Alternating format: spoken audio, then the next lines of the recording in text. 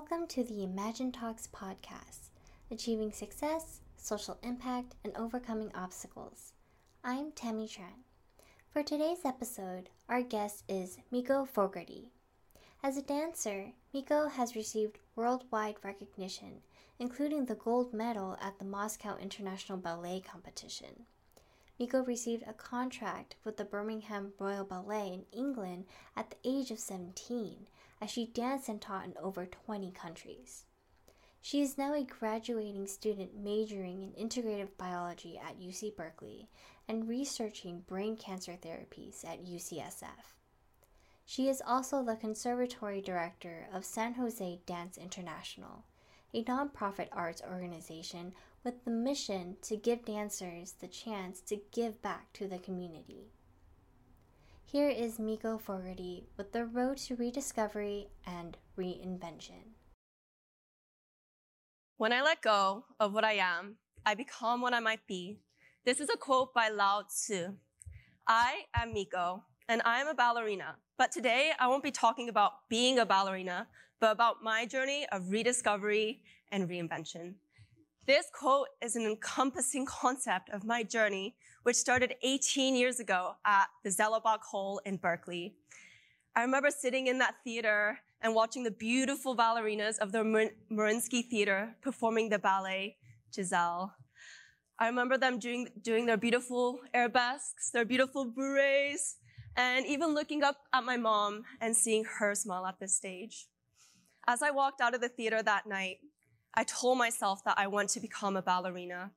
And this was when my identity as a ballet dancer started to form. And I was only 4 years old at the time.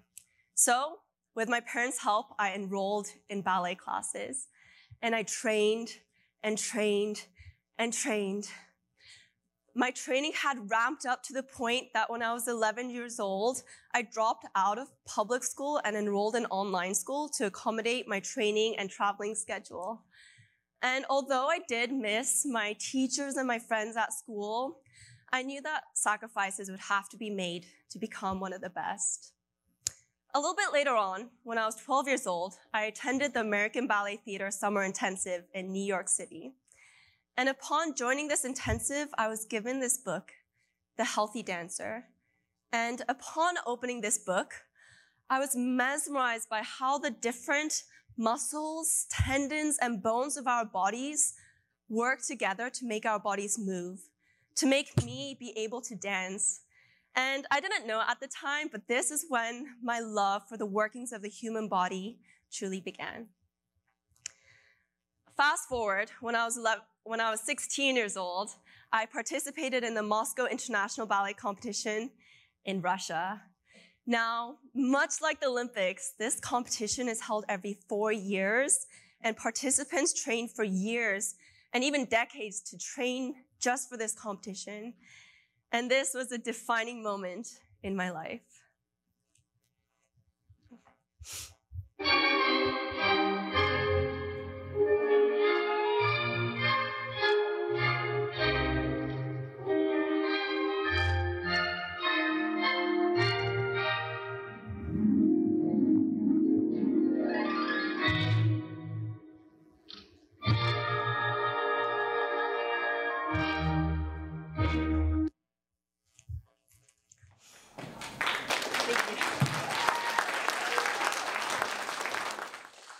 It may not look like it, but I was so nervous for this competition. I remember standing backstage, actually, right before I went on.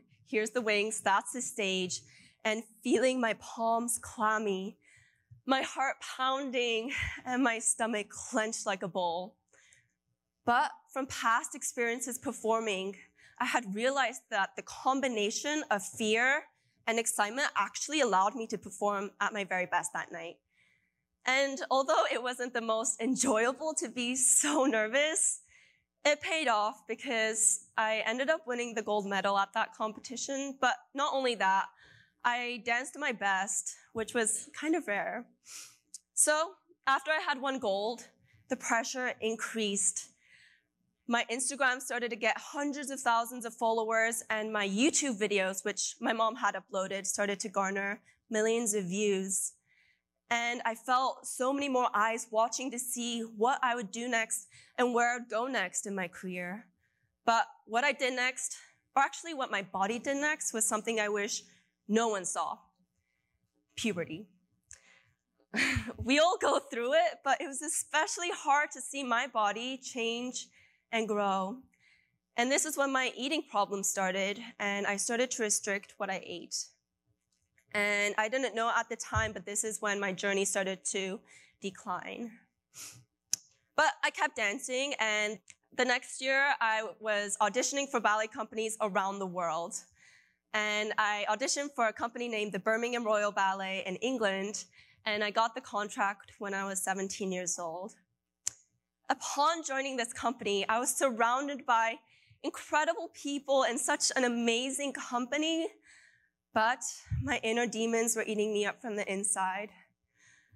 I remember one of my really good friends asking me before one of our performances, and he asked, "Are you living the dream?" And although I said yes with my mouth to avoid further discussion, every other fiber in my body was screaming, "No, this is not it." My self-esteem had been going down, down, down to the point where I was binging and purging nearly everything that I was eating. And I knew I was in a dangerous cycle when the thought of self-harm was more appealing than the thought of continuing in this career. But the thought of disappointment scared me away from not stopping. Not only disappointment with myself, but disappointment with my teachers, my parents, and all the supporters I had gained over the years. So I kept going. But the downhill spiral continued. I was training in Japan later that year, and we were just doing a normal ballet class, like an hour and a half long. And at the end of this ballet class, we were doing these little jumps called parashas. And suddenly, crack, I feel my right foot go numb, and as I take a step, I know something's wrong right away. When I fly back to the US the next day and talk to my doctor, he informs me that I have broken my second metatarsal and that I would have to take 2 months off. Now, 2 months doesn't seem like a long time, but to me, I was like, 2 months?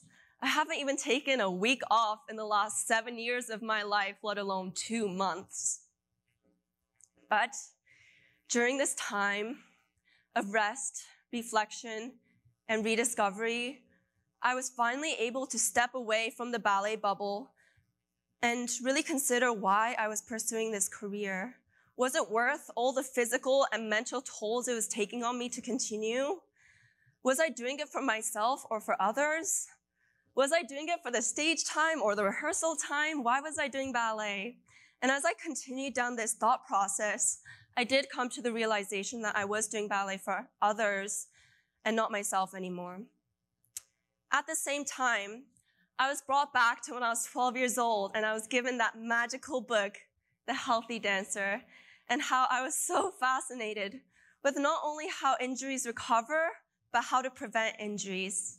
And it became a beacon for me to want to become part of someone else's journey through illness and injury and to help them recover.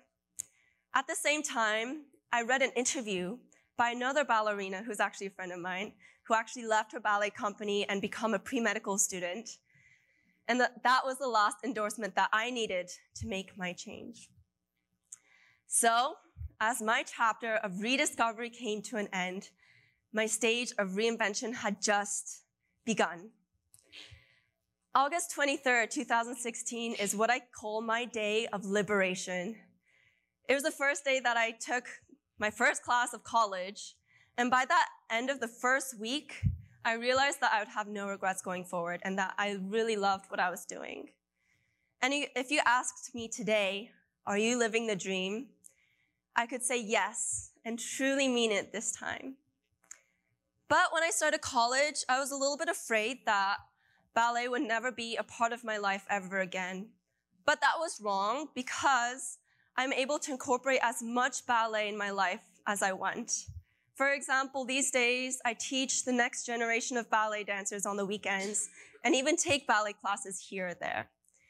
Also, this year marks the first year that I was able to become the production director of Dancing for a Cure, where we were able to raise nearly $9,000 for the National Brain Tumor Society to help the brain tumor community with dancers from all around the world. And this was such a meaningful moment for me. Ballet gave me wisdom, discipline, and focus, and I'm so proud that it will always be a part of my life. But if you guys leave here with anything today from our short time, leave with this. It's never too late to reinvent yourself if you are not happy with who you currently are. We are not static statues, but instead evolving beings who have the capacity to change our lives at any moment. It's never too late. And finally, be kind to yourself and reinvent yourself. And this brings me back to the quote, when I let go of what I am, I become what I might be. I am Miko, and I am a ballerina, a student, a teacher, and a forthcoming future healer. Thank you so much. Thank you for joining us for this episode. To learn more about Imagine Talks, go to www.imaginetalks.org. Edge Interns and Mental Power Hacks support this podcast. Edge Interns sources the best interns to the best companies. Learn more at EDGE, that's edgeinterns.com. Mental Power Hacks is where you'll get life hacks to boost your mental performance, productivity, and success.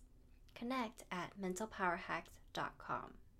Subscribe to us and get the latest episodes of Imagine Talks podcasts, achieving success, social impact, and overcoming obstacles.